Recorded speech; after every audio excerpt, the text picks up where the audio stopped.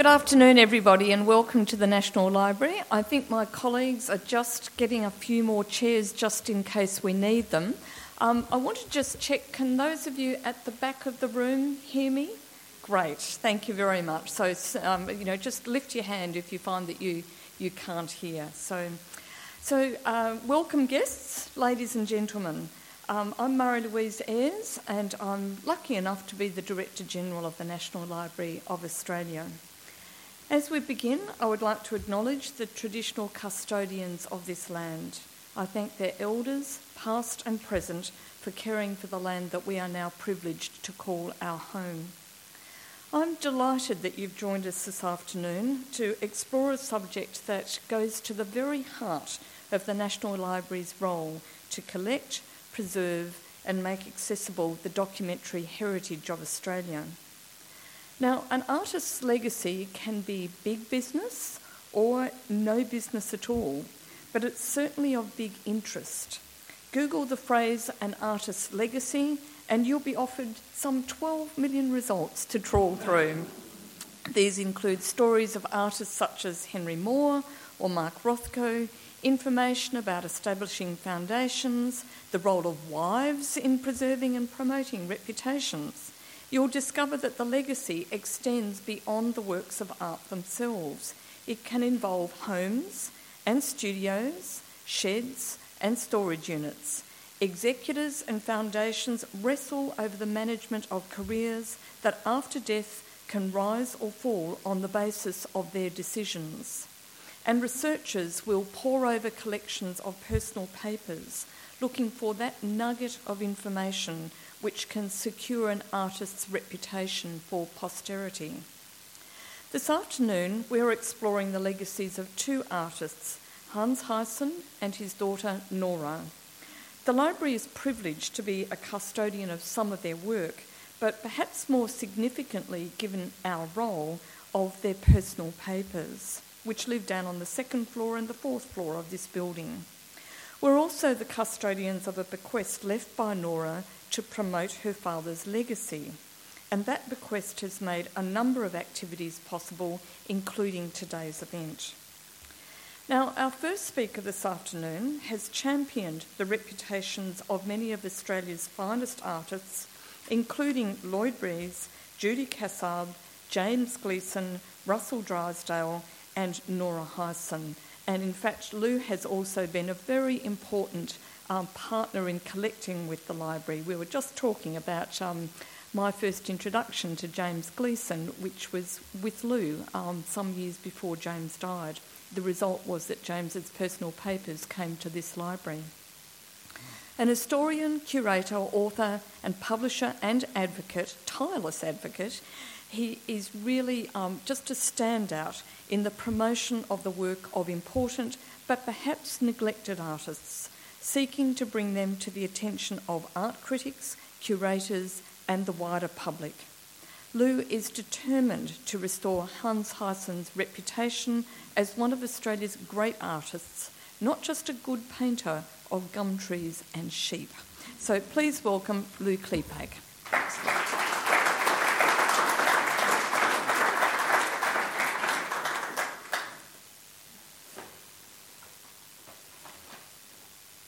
Thank you very much. I've been told to be very brief because I'm very long-winded. So I've condensed my bit, and if you don't get what you expect from me, you can ask me a question later on. In the 1980s, I became interested in Hans Heysen, particularly his drawings. I had been a curator at the Art Gallery of South Australia when he was a trustee, and I went to his studio with him and so on. But this is a long time after. In the 1980s, I became interested in his drawings. Though he had been a household name for decades, his work was little to be seen on the walls of art galleries, though their collections had great many very fine examples. This neglect prompted me to consider doing a book on his work to redress the situation.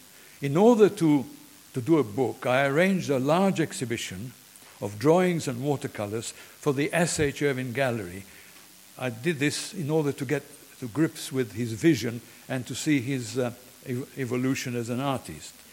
While I was doing this exhibition, I went to see Nora Heysen, whom I never met. And when I got to Nora and at her house in Hunters Hill, I discovered that she was far more neglected than Hans Heysen. And I won't go much into it because Nat Williams will tell you all about her rediscovery and all that. But one thing that she did when she became much more famous than she had been, she said, "Lou, you must promise me to do a book on my father that you were going to do when you diverted your attention to my work."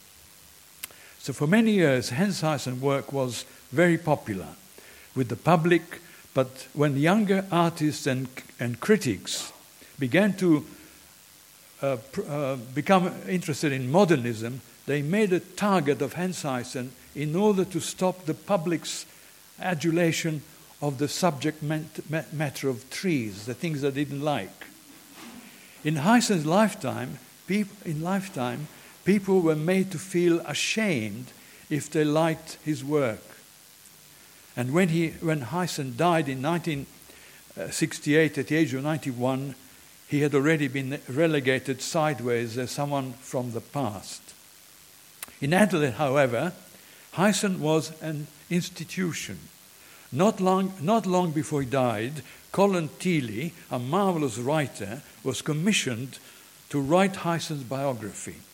Teeley stayed at the Cedars, the house at Hahndorf where Heysen had purchased in 1912 the house, and where he lived all his life, surrounded by the landscape he loved and the source of his inspiration. The book was published in 1968. I had something to do with it. If you look at the book, you find there's an acknowledgement to me. I found some things for Colin Teeley, and he actually acknowledged me in the book. It was a fantastic book. No one writing on Heysen can do without this fantastic book, and I must say, an inspiring volume. And yet, if you consult Colin Teeley's entry on Heysen in the Australian Dictionary of Biography, published in 1983, this is how he assesses him. In spite of his achievement, Heysen's vision was limited. His art tended to remain static, to lack variety and experiment. From a 20th century standpoint, he was unsophisticated and unscholarly. This is from a champion. This is the cockcrow, if you get my meaning. This gives you a good indication at what level Heysen's reputation had sunk, and it coincided exactly at the same time as my interest in doing something about Heysen, the early 1980s. Heysen was a very prolific painter. There was a great demand for his work, and he was ready to supply the demand. He had a large family to support, 8 children, and a property to look after. Not all his works are masterpieces. Some are sometimes less than great.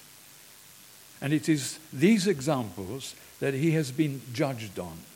These are the works that come up at auction, and as his finest works are in museums and are seldom seen, he has been at a disadvantage.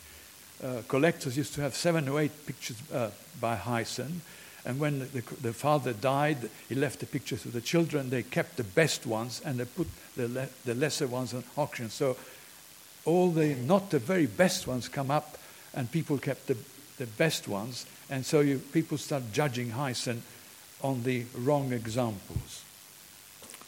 However, I must point out that even the slightest sketch by Heysen is worth looking at because it is always based on some truth. One other factor, I think, had a bearing on Heysen's neglect, his friendship with Lionel Lindsay. They met very early in Heysen's career, after which Lindsay became Heysen's champion. It was very good for the shy Heysen. He was incredibly shy. and people thought that a person who's shy is also not intelligent. For someone like Lindsay to write and tell the world how good an artist he was, especially as Hyson lived in Adelaide and Lindsay was an influential figure in Sydney. But Lindsay was very right-wing and heavily prejudiced against the kind of painting which was being produced in Europe, modernism. Lindsay would have none of it, and in 1942 published Adult Art, where he claimed that modern art was a conspiracy by Jewish dealers and collectors. Not a very good time to publish such a book, when Hitler was equally raving against degenerate art and sending Jews to the gas chambers. In my book, I also asked the question about how much did Lindsay really like Hyson. I'm rather pleased that Hans Hyson does not get a mention in Lindsay's autobiography published posthumously.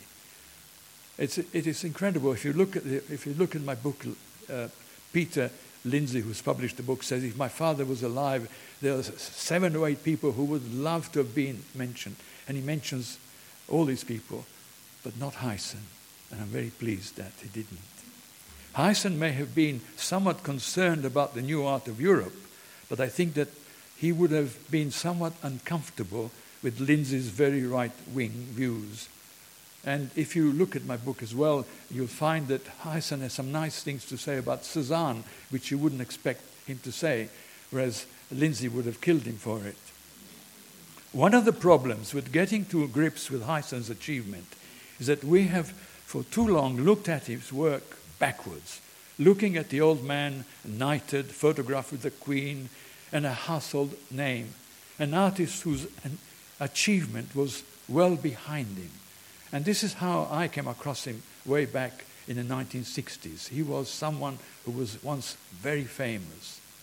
And even I, though I wrote an obituary in the paper and so on, and respected him, didn't understand him at that particular time.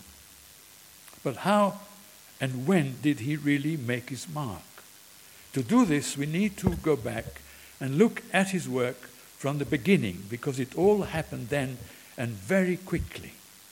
The young, talented, fledgling artist had explored the landscape that he would paint for the rest of his life before he left for 4 years in Europe. Now, this is terribly important. He was talented, and he did a lot of painting of the Adelaide hills and trees and so on, wonderful watercolors, and he knew the subject very well before he went. It's like someone who had a gun and he went to get a couple of cannons and a tank. He came back home fired with enthusiasm and ambition. How quickly he achieved success, and what success, is amazing. It happened just in 12 months. Back home at the end of 1903, he soon sent some works to an exhibition in Sydney. There, hung among 500 works, he was immediately singled out. The trustees of the Sydney Art Gallery, remember, no one ever heard of him before. The trustees of the Art Gallery acquired the coming home for 150 guineas and awarded him the first of what would be 9 Wynne prizes. And when Mystic Morn returned to Adelaide and was exhibited, the Adelaide Gallery acquired it for 150 guineas as well. So that in December of 1904, Hans Hyson was able to marry his fiancée, Sally Bartels, within 12 months. In 1913, he painted the magnificent red gold in the newly built studio at the Cedars. And in 1921, after some difficult times, and this you will have to read in my book, he finished 2 of his greatest paintings, the 3 Gums in Ballarat and Droving into the Light, which is in the Art Gallery of Western Australia. And he was presented there to them in 1922 by a man called Vincent, who was the father of my English lecturer at university. Hyson's large paintings are not a response to a scene discovered by an artist tramping with his easel looking for a subject. They are compositions into which Hyson, like the old master that he had studied in Europe, consolidated his experiences and discoveries of light, volume, space, and air with great regard for the poetry that nature inspired in him. These are the ingredients that make a great Huyson picture. They are painted with mastery and knowledge and give us a vision of landscape that has been compressed like carbon into crystal. Huyson may have been shy and quiet, but he was extremely intelligent. Now, I'll tell you that, in my view, Huyson was far more intelligent than either Tom Roberts and Streeton put together. And if you consider these great works, you will see that he was also very serious and sophisticated. In order to create a composition like Driving into the Light, one needs far more than talent.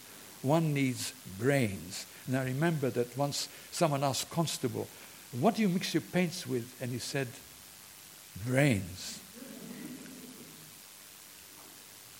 Huyson's secret was that he was a great draftsman. Neither Streeton nor Roberts were draftsmen. Draftsmanship is connected to intelligence. Drawing is an intellectual activity. It is basically an abstract in nature and proves an enigma to the man in the street. Drawings never sell as well as works with color. We respond instinctively to color, but for black and white, we need to engage the intellect. Through drawing, Huyson was able to extract the essence of landscape, and this enabled him to create compositions into which he could add element to element and elevate the result into something very special. Through them, he was able to show us an Australian landscape without that colonial fear of the unknown that you get in the Heidelberg School paintings. For him, landscape was never the bush. It was always nature. Having created a vision of rural landscape where humans toiled, he traveled into the interior, the Flinders Ranges, where he painted the grandeur of a landscape which had a different dimension to the daily routine of human existence. So much for being static and not changing. As a child, Huyson suffered poverty. He had some very difficult moments during his long career, especially during the First World War, where his allegiance to Australia was questioned. He was even left out of an exhibition because of that, only because he was born in Hamburg. But he had arrived in Australia before the age of 7. Lambert came at 15, Tom Roberts came at 14, and so on. In 1917, when he was under great strain, he met Elliot Gruner in Sydney. Gruner, who became a very important painter later on and won, I think, 8. Huyson won 9 Wynne prizes. Gruner won 7. Gruner wrote him a letter after their meeting. The letter is in the National Library among Hans Huyson's papers. It should be in a glass case with a light shining onto it. I will let Gruner have the last word on Huyson. After thanking him for a book on Clausen, he says that he regrets that they had not seen more of one another. And then he says, apart from Streeton, who was to me an absolute disappointment, there was no Australian artist that I had looked forward to meeting with so much pleasure as yourself. And I was delighted to find, unlike Streeton, that you were exactly what I had hoped for. That's pretty good. Thank you.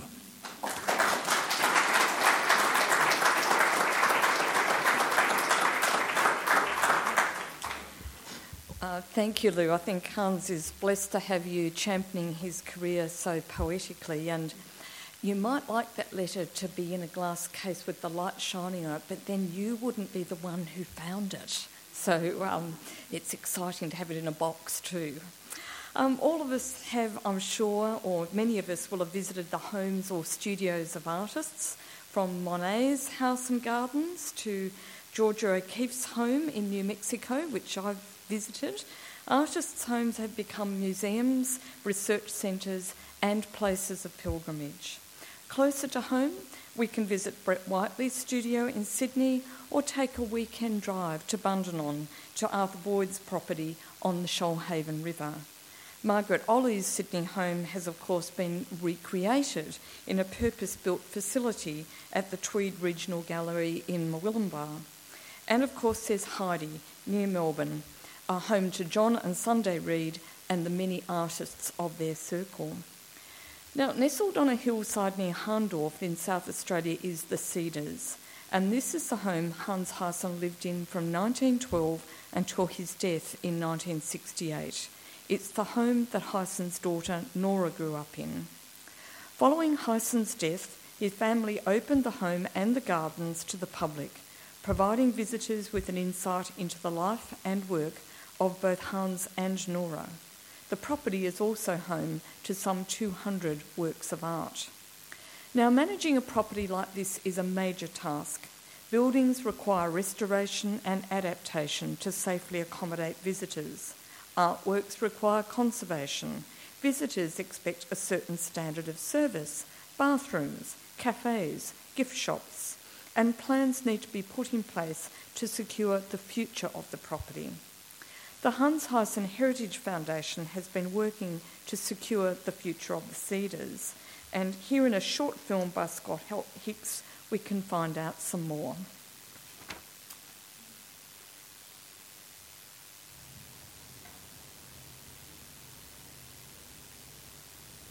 One of the great joys for me in travelling in Europe is visiting the studios and the houses of artists whose work I've always admired. Not far from Paris is Giverny, where you can go to Monet's house and beautiful garden. All over the country, and in Germany and Austria as well, are places of artistic pilgrimage, the places where artists worked and lived. Sometimes, if you're lucky, still with their tools of trade, still as they left it. We have no such place in Australia, except here. I'm standing in the studio of Sir Hans Huyssen, perhaps Australia's greatest landscape painter. Sir Hans built the studio in 1912, and it's as it was, as the artist lived and worked in it for all those years until his death in the 60s.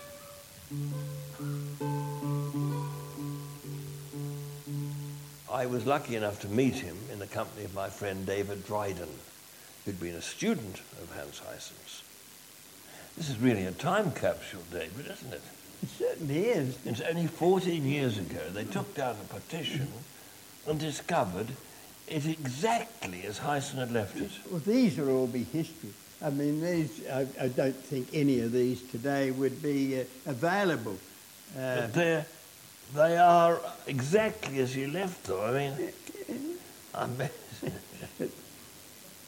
this turpentine smells vintage to me.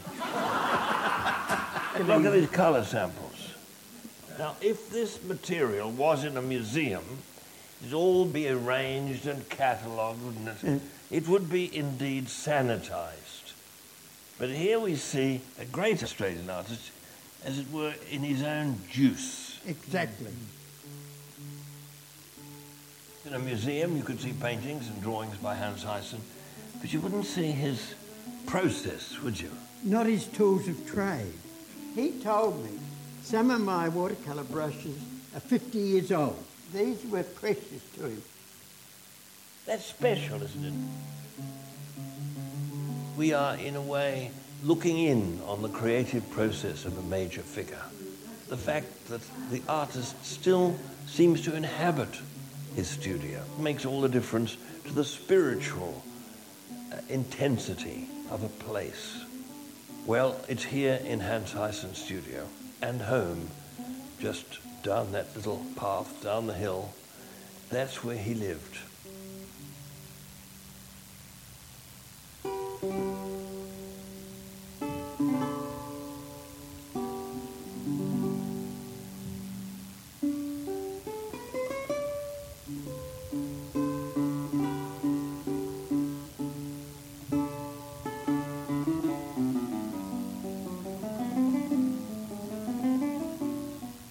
I hope very, very much that you're going to help us keep this place as it is. Well, that's the old car, isn't it? That's the original car. When did he buy it? In the 20s? Hyson was so important in the history and the heritage of South Australia and Australia that anything that was originally part of his life is still alive. This kitchen is alive still because his spirit's still here. This is a place of beauty and great interest. All his things are here, all his materials, his brushes, just as he put them down after finishing a little touch to this, his last canvas. This is an international campaign to raise funds for the purchase of this major cultural asset, the last surviving record of an important Australian artist, and I commend it to you with much love for the place and for Australian art.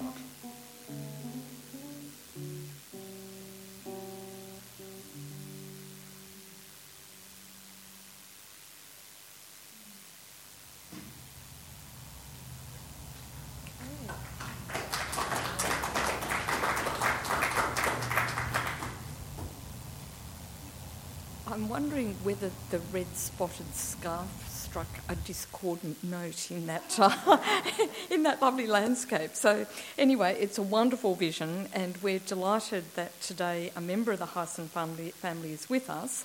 Chris Hyson is a grandson of Hans. His father, David, was the family's oldest son. And Chris, I'm imagining that the Cedars played a fairly important part in your childhood. So please welcome Chris to share with us the story of what we can see as a family home and to tell us more about the vision for the future. Chris.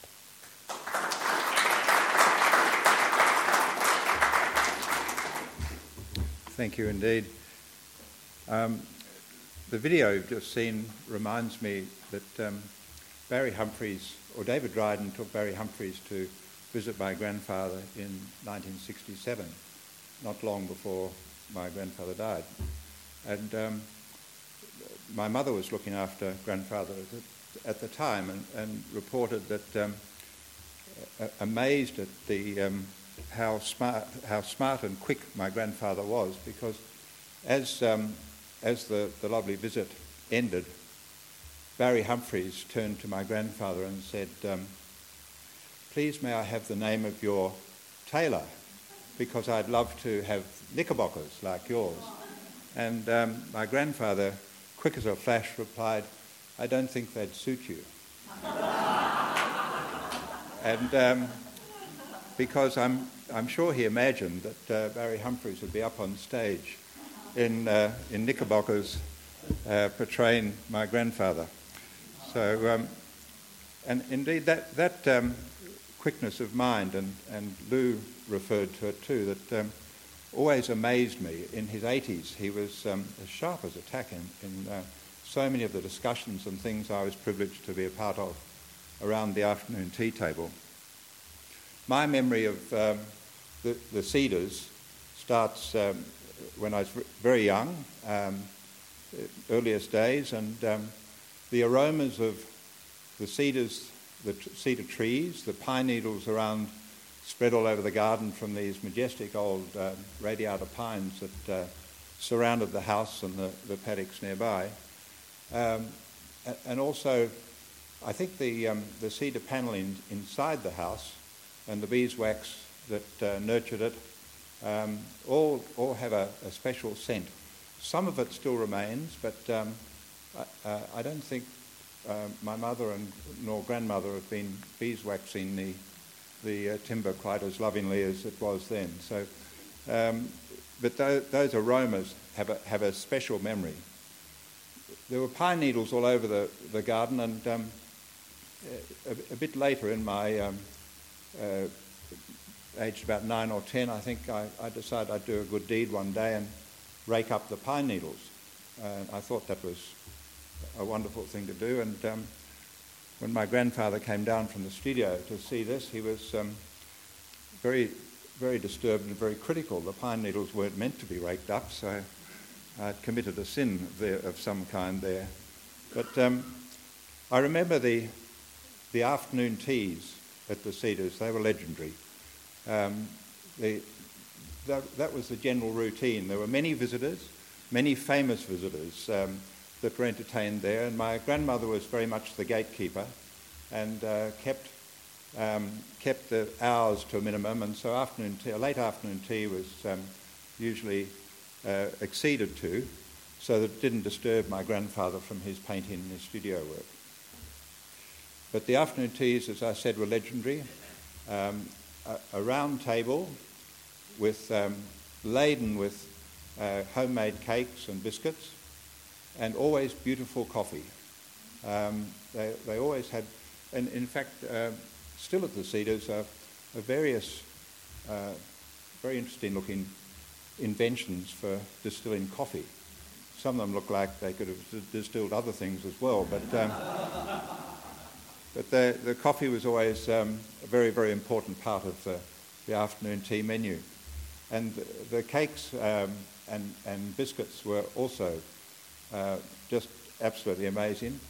Unfortunately, my grandmother was very protective about her recipes, and so not all of them were passed on. But I remember one tale that the American ambassador and his wife were visiting for afternoon tea, and they loved the coffee kisses, or I can't do the American pronunciation correctly, but the ambassador's wife asked for the recipe.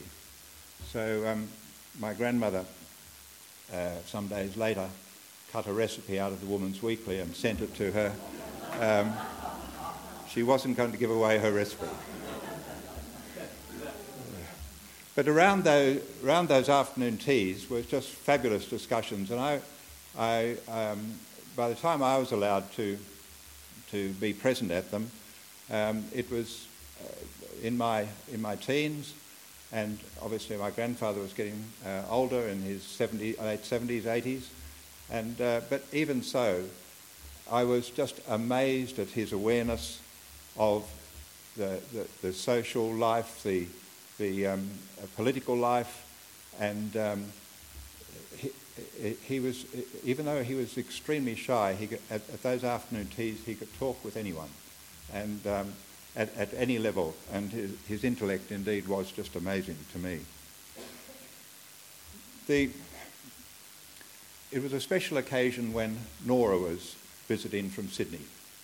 I remember when I was about 3, 4, 5, I think 5 it was, I had to impatiently sit in her studio, which was still maintained as her studio, even though she'd been living in Sydney for many years, sit there for a portrait, as we all did as children, and sitting there, but of course she was so perceptive in her line, in her drawing, and immediately captured all of us as children, and there's some beautiful sketches still showing at the Cedars of us as children, my father and some of my aunts and uncles.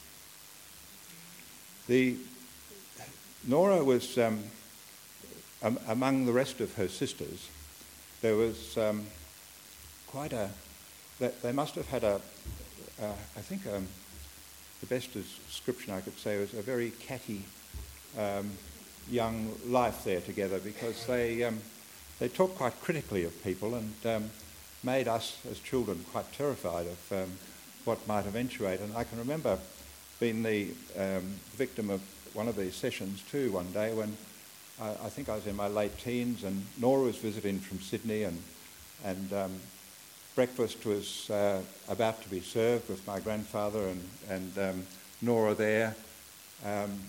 And so downstairs I came from the bedroom upstairs, and I thought I better be respectable for this breakfast with these people there. So I brushed my hair for a change and polished my shoes. I thought that would be the best thing to do. So I walked into breakfast, and the first thing Nora said was, "You polished your shoes." that ruins the taste of breakfast. So, but in spite of her gruffness, which, as I say, we were all terrified of, she was such an interesting person to talk to and had so many wonderful stories, and again, her intellect was amazing. She had so much to say. I remember visiting her when she was married to Robert Black, and his portrait is in the portrait gallery near hers. I think I was on a way back from a trip to New Guinea and stayed there. He was a ham radio operator, a professor at University in Tropical Medicine, but at night he was a ham radio operator.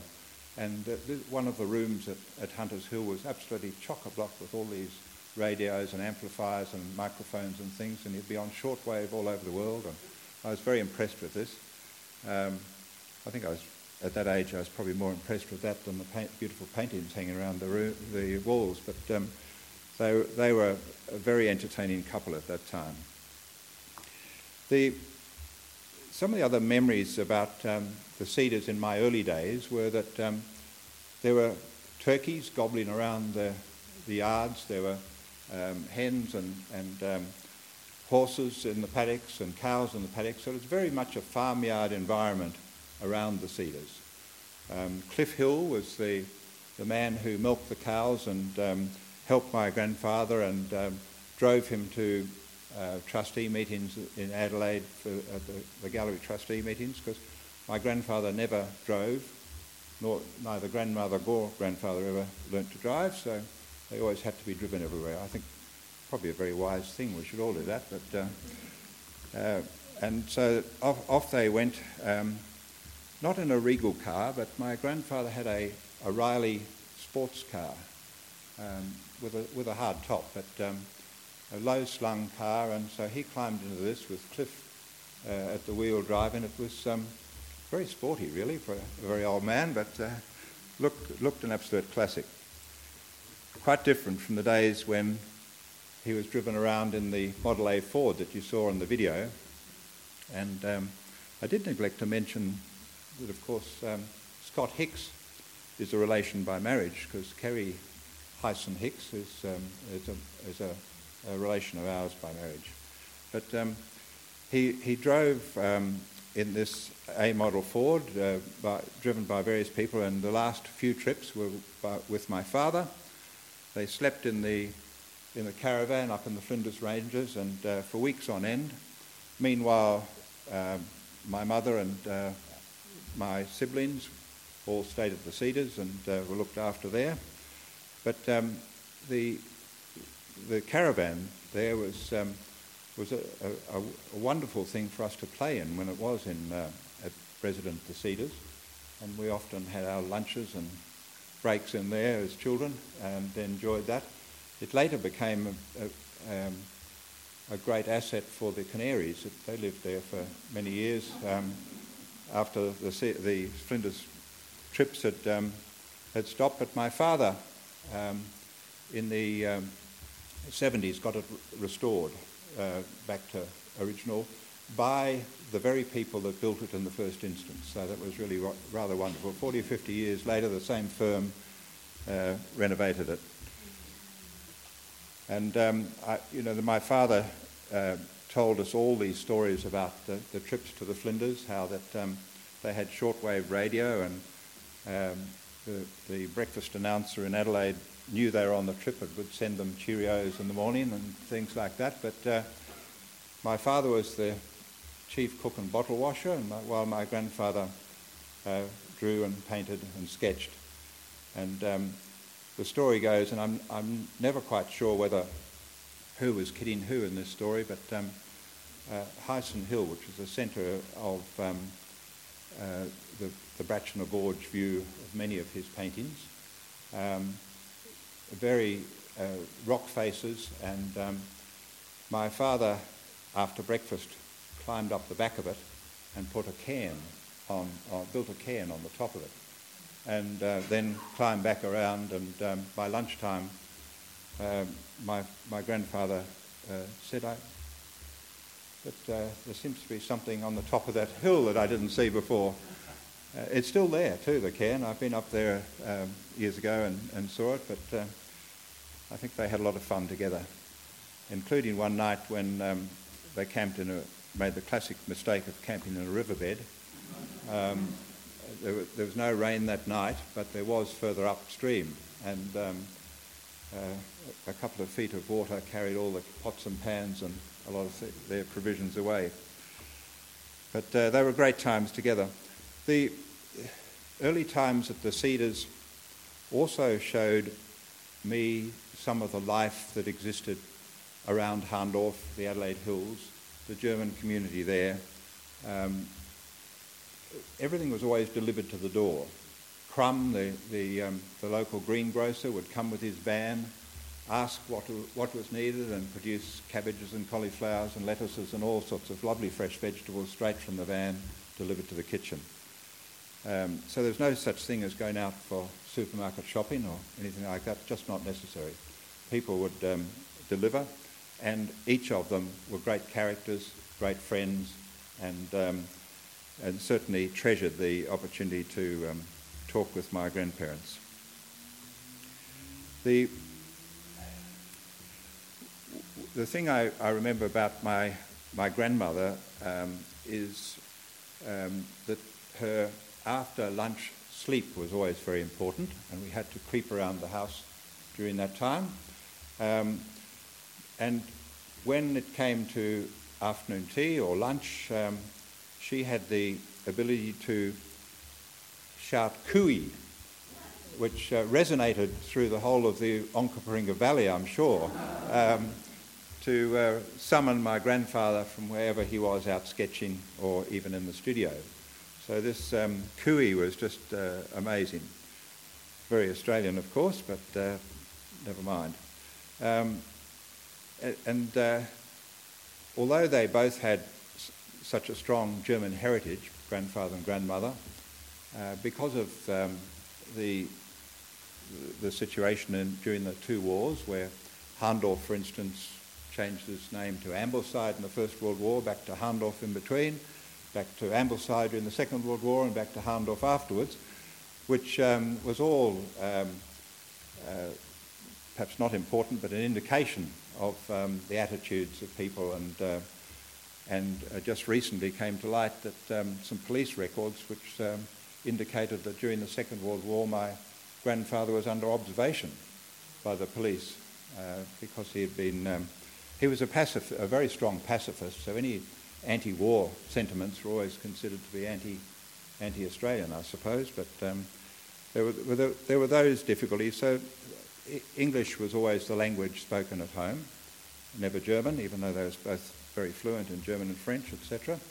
But my great-grandmother, I remember only just, she lived to 100 or 101, and she, as Lou indicated, came when Hans was very small in 1883, and so she never spoke English at all, and I remember her speaking German. And one of Hans's sisters, Martha, had polio and couldn't walk properly, so she was always pushing a chair around the wooden floors, which I distinctly remember, even though I was only 3 or 4 at the time. But so she never spoke any English, and I don't know if you realise, but Colin Teeley, who wrote that wonderful biography of my grandfather, at the age of 9 he started to learn English because he'd lived in an entirely German community in the Barossa Valley, and where the schools there were still teaching in German. So there was definitely a lot of German culture surrounding my grandparents and the Cedars. I remember clearly the Christmas times there, always celebrated on the 24th, Christmas Eve, and the routine was that as children we weren't allowed near the studio on Christmas Eve. Meanwhile, my grandfather and father would be fetching a a wild cherry tree from out in the paddock somewhere, and put up the Christmas tree and decorate it. And I think the horror of it now, because it was all decorated with live candles in a completely wooden-lined room with linseed oil and everything floating around in the studio. It's a wonder it didn't go up in flames completely. But so Christmas Eve, we'd be summoned at 6 o'clock or thereabouts, and it was the tradition with my siblings and my cousins that youngest first to eldest Indian file in through the studio door to surround the Christmas tree and the celebrations there. So very much a German-style Christmas was still, and gingerbread in abundance, baked by my grandmother. So they were wonderful times. Barbara and I tried to, my wife and I tried to recreate this a couple of years ago, and I have 8 children also, so I have also a lot of grandchildren. And so it was time we did something like that. So we went to the Cedars with the idea of recreating such a Christmas, and did in fact go through this routine, except for the live candles in the studio. But one of the treasures of that gathering was to hear my children tell me, as they observed their children, my grandchildren, in the garden playing and saying, "That's just like we used to do." And of course I can relate, that's just like we used to do. So the tradition has carried on. And the Cedars, after my grandfather died in 1968, the Cedars was looked after very lovingly by my father, and first of all with my mother. She died, and then my father remarried to Sue, and they carried on renovating and maintaining the place, and really looked after it so well. When my father died, what I regard as prematurely, because he got motor neurons disease and died at 75, and he was very fit and would have lived well into his 90s if that hadn't occurred, I'm sure. Then the place was left to me and my 2 brothers and sister, the 4 of us. And so we're at a situation where we have, I think, 17 children among us, and I've already given you a figure of my lot in there, and I've already got 13 grandchildren, they've got plenty, so it just would become impossible for the family to properly manage the Cedars as a family, unless we narrowed it down again to just a single person or so. So we've established the Hans Huyssen Foundation, and subsequent to when the video was shot, I'm very, very happy to say that the federal government, the state government, and the local council, Mount Barker Council, have all contributed substantially to funds to purchase the Cedars. So that has actually taken place, and it's now owned by the foundation. However, the next step in the development of the Cedars and the preservation of the Cedars is that there's still further blocks of land, paddocks to be purchased. The family has, I think the total of those contributions by the government authorities is $3.5 million. The family has given about $2.5 million towards it all, and other private donors have contributed some very generous amounts, which has been just wonderful.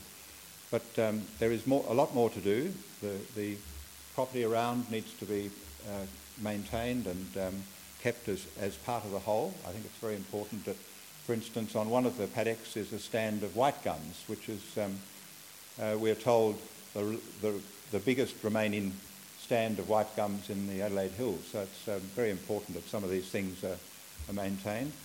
And we believe it's going to be very important to provide a an art centre on the property, a bit away from the house, but on the property, so that a good gallery can be set up to show more than, there's not enough space in the house to show all the paintings we'd like to show, and other interpretive facilities there, I think, will be very, very important to make sure the Cedars is maintained.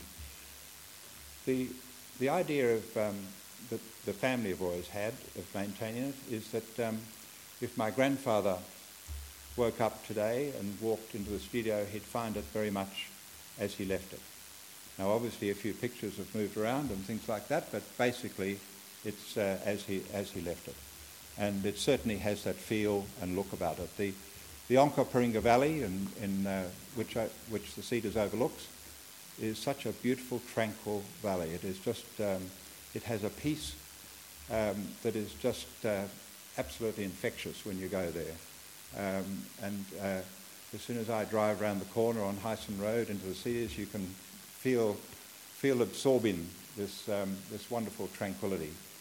And I remember my grandfather's perception just amazing me when everyone knows that he loved nature. Nature was his guiding light. But to be so observant with it, even at the age of 85 or something, I was standing out the front of the Cedars with him looking south, and a beautiful sunny day, and he turned to me and said, there's a cool change coming. And there wasn't a tree moving, no cloud in the sky, and he made that prediction. And sure enough, about an hour later, clouds came over, and a wind whipped up, and the south wind whipped up, and the temperature dropped dramatically. I went to him later and said, how did you know the weather was going to change? What? And he said, the light became hard. A blue light through the cold air. He could pick up that difference, which I thought was absolutely astounding. And so that's how in contact he was with nature, the weather, and the surroundings. So please visit the Cedars. It's a wonderful place to visit and absorb all this history and my grandfather's nature. Thank you very much.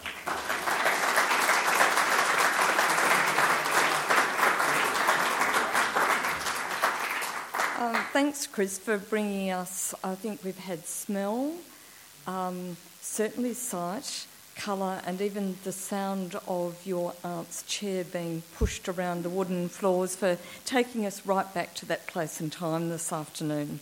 Now, Hans's daughter, Nora, was keenly aware of the need for artists to have champions. During her lifetime, she watched her father's work achieved enormous critical success, and before the onslaught of modernism left him in the shade, as Lou has told us. Now, Nora herself was the first woman to win the Archibald Prize, but by the 1970s, although she was still painting, her work was not well known and exhibitions of it were scarce. Lou, in fact, became her champion, bringing her work into public view.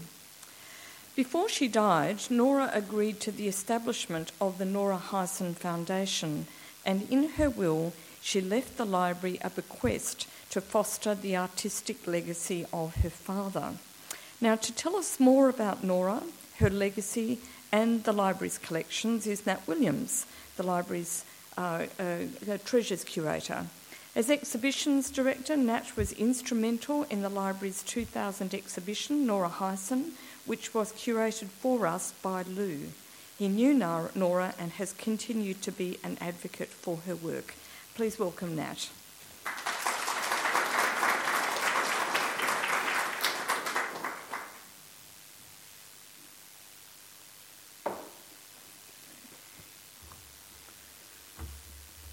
Firstly, I'd like to acknowledge that the Australian government for supporting the Treasures curatorship through Catalyst, the Australian Arts and Culture Fund.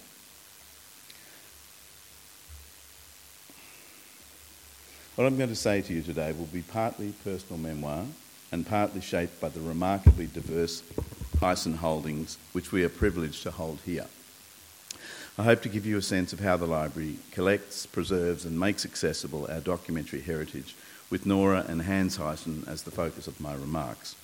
I will show you the variety of Hyson material in our collection and also a short film produced by the National Portrait Gallery. This film examines Nora's early life and art and is based on our 1965 Hazel de Burgh oral history interview with Nora and on numerous images we hold in the collections here. So first to the personal recollection. I distinctly recall meeting Nora Hyson for the first time. Nora left an impression on one. It was at her house, the chalet in Hunters Hill. Lou and Brenda Klepak took me to meet her and to talk to her about an exhibition we were planning to celebrate her slightly obscured long life in art. While she worked for 7 decades or more as an artist, she seemed remarkably reticent about becoming a more public figure. We sat in Nora's garden at the rear of her memorable 150-year-old prefabricated Baltic pine home. She had lived there for 45 years, often alone, after separating from her husband, the eminent tropical medical specialist Dr. Robert Black, in 1972. Surrounded by nasturtiums, daisies and other flowers, Nora sat with ancient Bosie, her dog, a constant loving, though now elderly, companion. And you can see Bosie here. She was wonderful to look at. Elegant, stylish, beautiful, and with a deeply lined face bearing the traces of much laughter, sadness, and the nicotine still coursing actively through her veins. We chatted comfortably, Lou as guest curator and I as the exhibition's director. She appeared not all that keen to have this exhibition, and we had to persuade her to make that happen. I seem to recall that she would have preferred it to be a joint show with that work of her father. Later in the day, though, and after a whiskey, which was also a comfort to her and to me and Lou, I think, on that occasion, we agreed it could be a solo exhibition and that it would celebrate her 90th birthday. Nora's deference to her father Hans was a dedicated project. She admired him ardently and took his comments about her work or other artists' paintings very seriously. The history of that commentary over more than 30 years is held here in the library's manuscript holdings. Regular letters between Nora, Hans and Sally Hyson give glimpses of both their interests and of their opinions, but also the great love and respect they had for one another. Nora signing off as Norrie while in her early 20s and Hans as Daddy gives us an idea of this intimacy and the world they inhabited. Sally, though, is always mother in Nora's letters, but it is she that sends her hungry daughter food parcels from home, the Cedars. While daughter, father and mother were often separated by space, they were not separated in spirit or in their regular remembrances of one another. In this intimate correspondence, they share reviews of exhibitions seen or favourite works of art experienced, people met in the art world, favourable or unfavourable reviews of their works, the joys of travel and the respective landscapes seen. The qualities of light and its centrality to both their art is discussed. Nora awakens slumbering memories of Europe in Hans, and both wish to be where the other now is. Art world gossip is relayed, and museum acquisitions and appointments are dissected. The letters are engrossing and fascinating, and I heartily recommend chasing up a copy of the excellent Hyson to Hyson book written by Dr. Kathy Speck and published by the library in 2011. Nora's devotion to Hans was such that she left a generous bequest to the library in 2003, aided and abetted by Lou's advocacy for us. This was not long before her death, and the funds were to be used specifically for activities that promoted her father's work and legacy. This was typical of Nora, not thinking of her own legacy, but wanting her father to remain in the limelight into the future after she had gone. And this is why I want to slant my remarks towards her life and work and the joy that the exhibition here brought so many people and to Nora herself. Kathy Speck's memorable book examining the legacy of Nora and Hans was supported by the Nora Hyson Trust, something I'm sure Nora would have been really delighted to see. So back to the exhibition and my memories of it. Working with Lou to develop the retrospective was great fun, and as he energetically narrowed down the list of works to be included to the final 80 that were included in the show. Lots of loans from private and institutional collections were requested and granted. A lovely exhibition book, seen here, was developed and after opening quickly sold out, and I think this is now a collector's item, so if you see one, buy one. There was a lot of media interest in the show, and the opening was featured at length on the 7:30 report on the ABC. Visitors loved the exhibition. Over 37,000 people saw it, and the visitors' book reveals heartfelt comments, pages of superlatives and fond birthday wishes to Nora. I would venture to say that it was perhaps our most warmly received exhibition ever, and that this says something about the public appetite for the untold stories of Australian art and history, particularly as they revolve around the achievements of groundbreaking Australian women. It's interesting to note, in terms of Nora's legacy, the increased interest in her, with more exhibitions and books being produced since this timely and memorable survey show. The exhibition neatly wove elements of the visual narrative and the archival record together, and the public were engrossed reading the displayed letters sent between Nora and Hans, and with the other material that documented Nora's many achievements.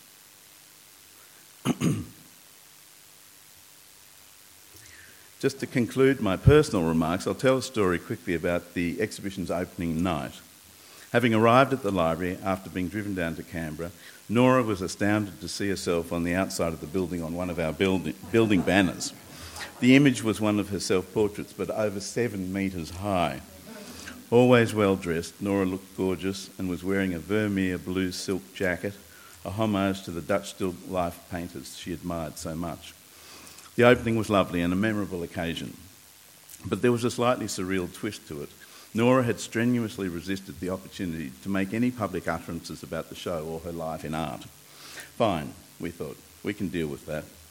However, at the opening, it was as if Nora was suddenly possessed. Casting aside her usual humility and bashfulness, she stood up and spoke, and thanked people, of course. It was a memorable and slightly surprising moment. However, at the dinner afterwards, we talked to her about it, and she had no recall that she'd ever made the speech, so I think whether it was purposeful, I'm not sure. Now I want to show you the short film, which was crafted by the National Portrait Gallery, and it runs for about 2 minutes, largely from our collection materials, using our De Burgh oral history recording. And I think it should give you a snapshot of Nora's recall of her youth. You can hear her lovely voice and her great admiration for her father, who features strongly in our brief recording.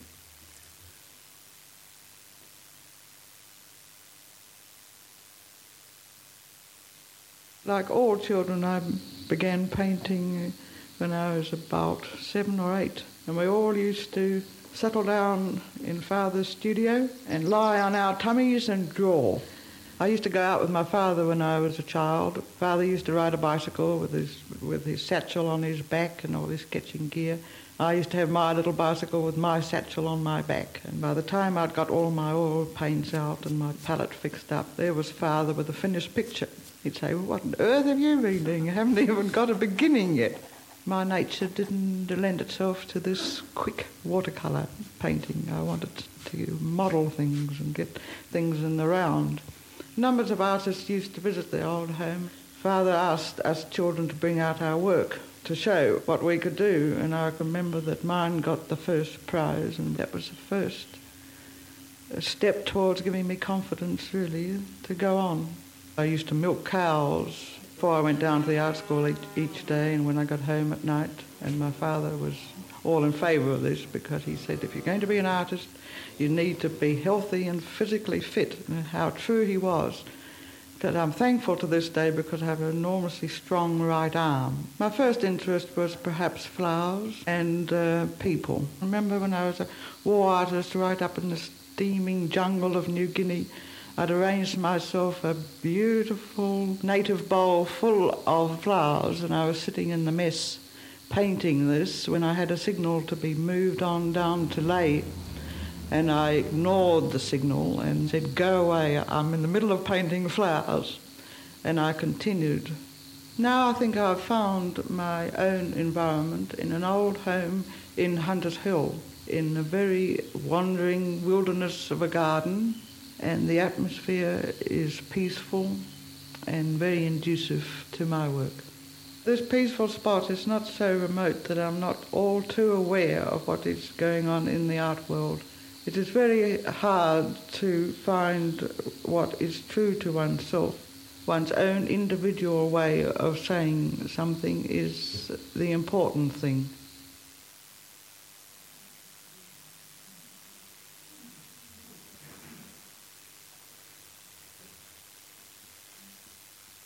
Just escape from that. Notice there was a cigarette in her hand just about on every occasion there was a photograph. I urge you to listen to Nora's digitised recording online, which you can do through our website now. You can also listen to Hans speaking about his work in a 1960 De Burgh recording as well.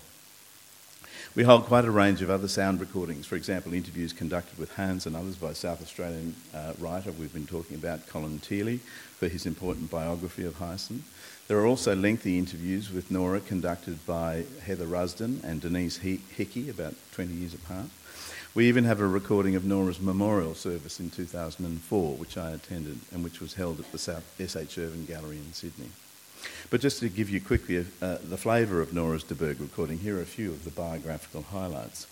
Nora speaks of Dame Nellie Melba visiting the home and giving her her first palette, which she used throughout her life and to start her oil painting career. She relates how she offered numerous brothers and sisters a shilling to sit for her for portraits, which was very tempting for them at the time. She speaks of selling her first picture and having the money to set up her studio at the Steezers, which still exists today, and a sell-out show in Adelaide, which generated £1,000, quite a lot of money at the time, to travel to and stay in Europe for several years.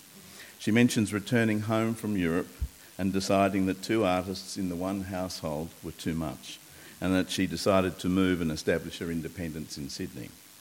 She also speaks about painting portraits and her love of flowers and the importance and primacy of light and of drawing from life, echoing Hans's sentiments.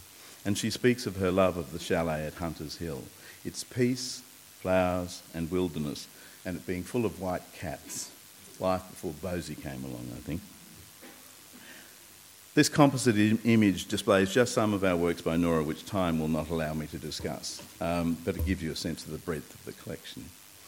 I want to conclude by briefly speaking about the library's splendid holdings of material documenting both Hans and Nora's lives and the richness of this archive for past, current and future researchers.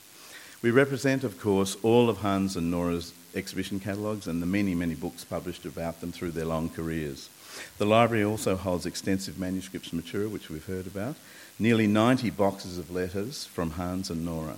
Nora deposited 32 boxes of correspondence after her death so that future scholars could appreciate the rich and revealing dialogue between them. This is a key part of their joint legacy and, as I mentioned earlier, was successfully plumbed by Kathy Speck in her book. Given their prominence in Australian cultural life, there is also other material in our manuscripts collection relating to the Hysons and the family. We hold Nora's imaginative artwork for Wogigai, a children's book of Aboriginal legends published in 1930 and as told to Catherine Stowe, the writer, and copies of the book itself, of course. And in the middle and the bottom there is one of the wonderful, about 30 images that she creates for that book. Within the library's pictures collection, we hold memorable photographic documentation of Hans and Nora's lives in Australia and overseas, including this image of Nora and friend Evie Stokes' Christmas tree in Nora's studio in London, in Kensington in 1934. We also hold the letter to her parents written on Boxing Day in which she proudly mentions this decorated tree. We also hold more ephemeral items such as Hans Hyton's bookplate in the pictures collection. This ex libris symbolises a friendship and correspondence between Hans and its designer and engraver Sir Lionel Lindsay. They corresponded a lot and there's a lot of letters in the papers. This object uniquely illustrates the deep connection between a father and a daughter and also the role of Hans as a mentor to Nora. This paint box and palette were used by Hans and sold as part of his estate after his death in 1968 and were acquired by Nora. And she held on to these important relics of her father's painting life until her death and then the library subsequently acquired them in Sydney in 2006. And I think they add an interesting dimension to the Hyson archival record here. Here we can see a fine, searching and self-portrait by Nora dated to around 1932. Nora told me that she always painted a self-portrait when moving into a new room, studio or home to establish herself, just like a dog does, as she said. She probably crafted this work when she had access to her father's studio as he was away, and she quickly painted about half a dozen self-portraits using his materials, frames, stretchers, the whole lot, and got into trouble, not from Hans, but from her mother instead. This work was not included in Nora's exhibition here because it wasn't known at the time. Sometime after the show, I received a call from Alan Campbell, who manages the Cedars property, and he said that he'd found two of Nora's paintings rolled up under one of the beds in the house, and might we be interested in them? And I directed them to the pictures collection, and the funds from this sale, we selected one, and the funds from the sale went to support the Nora Hyson Foundation, based at the Cedars. So it's a wonderful addition to our collection and seems particularly apt in a way, as it's the version of the Art Gallery of New South Wales portrait which we borrowed for the exhibition and which provided us with the signature image for the show to promote it, and which Nora came face to face with on arriving at the library. In our pictures collection, we hold these lovely renderings of Nora as a child by her father. Her strong personality seems to come through even at the age of only about 9 and then around 14. These are nicely complemented by these drawings by Nora of her father at the age of 75 and the portrait of a family member, Joseph Hyson, on the right. Given the iconic nature of the gum tree in Hans Hyson's oeuvre and part of his reputation, it seems significant that here we can compare gum tree sketches by these two artists who worked together early on, as Nora described in the film Wandering in the Adelaide Hills. That these images are held here alongside these watercolours by Hans of beloved South Australian scenes, the Flinders Ranges, and a devastating fire around Harndorf, I think gives a fuller sense of the richness of our Hyson collections and the many correspondences between them. So, to conclude, by the time Nora was 20, she had 3 works in the State Art Gallery collections. 6 years later, in 1938, she was the first woman to win the Archibald Prize. 6 years later, she was the first Australian woman to be appointed official Australian war artist. Like her father, her career quickly ascended the heights of the Australian art world. And, like her father, her career then became obscured for a variety of reasons, albeit much less so, as Lou's observed, than Hans's career. I found this time capsule through the wonders of Trove, and it represents a different part of our representation of the Hyson legacy. The article appeared in the Australian Women's Weekly after Nora won the Archibald Prize. It emerged in the surrounding press coverage that she'd been in the kitchen when she was told of the win. So, what could be more logical, therefore, than to ask her about her favourite food? Surely she must have been the first Archibald winner ever to have been approached to supply their favourite recipes. And what were her favourites? Hungarian goulash, duck with olive sauce, and Chilean stuffed green peppers. A global palate for a sophisticated young woman. Search Trove for the delicious recipes which you'll be able to find and produce at home. Clearly, Australia had a long way to go to recognise women's rights and to free them from their kitchens, a place, ironically, that Nora found increasingly hard to escape from to paint and to continue her remarkable career while married to her husband, Robert Black. Nora said earlier today that the important thing was to find what is true to oneself. One's own individual way of saying something is the important thing. This was obviously something that Nora lived by and practiced around the needs of others, her busy and off-travelling husband, for example. Of course, by some she was seen as the famous Hans Hyson's daughter who painted. I think by the end of her life she had a robust sense of her own artistic identity and achievements, having had plenty of time on her own to review them. Interestingly, in 1962, in an interview in The Age, she was quoted as saying, "Because my father is Hans Hyson, I don't know if I exist in my own right or not. I suppose I never will now."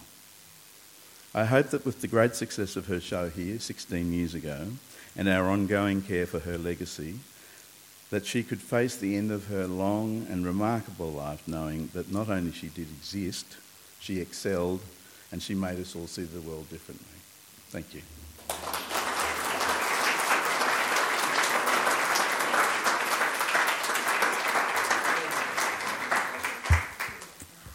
Thanks very much. Well, I think you heard earlier Lou saying if you want to ask me questions, you can do so over afternoon tea. And I'm sure that Chris will be happy to do the same, and the same with Nash, because it is actually time for you to join us for refreshments downstairs. I just would like to say that before we leave, and that we were very grateful to a number of supporters for making today's event possible.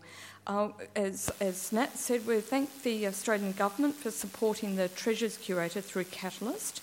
We thank our National Library patrons, supporters of the Treasures Gallery Access Program, and we especially thank Nora Hyson, whose bequest has made so much possible.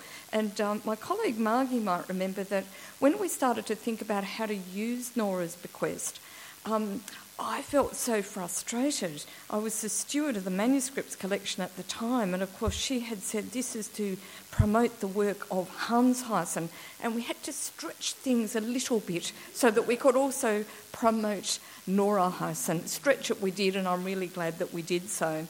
Lou will be happy to sign copies of his book downstairs with a 10% discount, and he's got something else to say.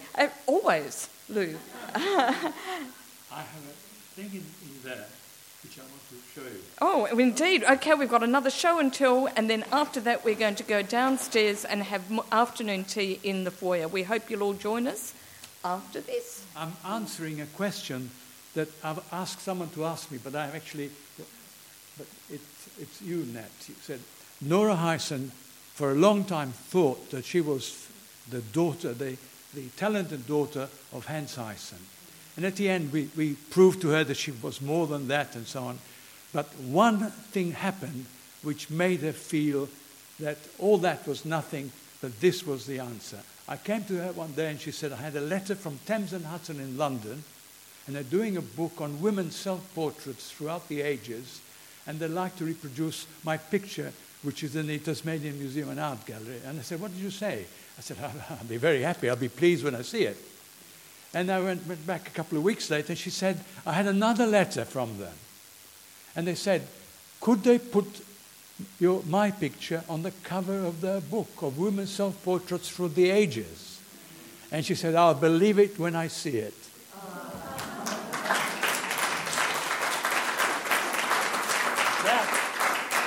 That made her feel really good.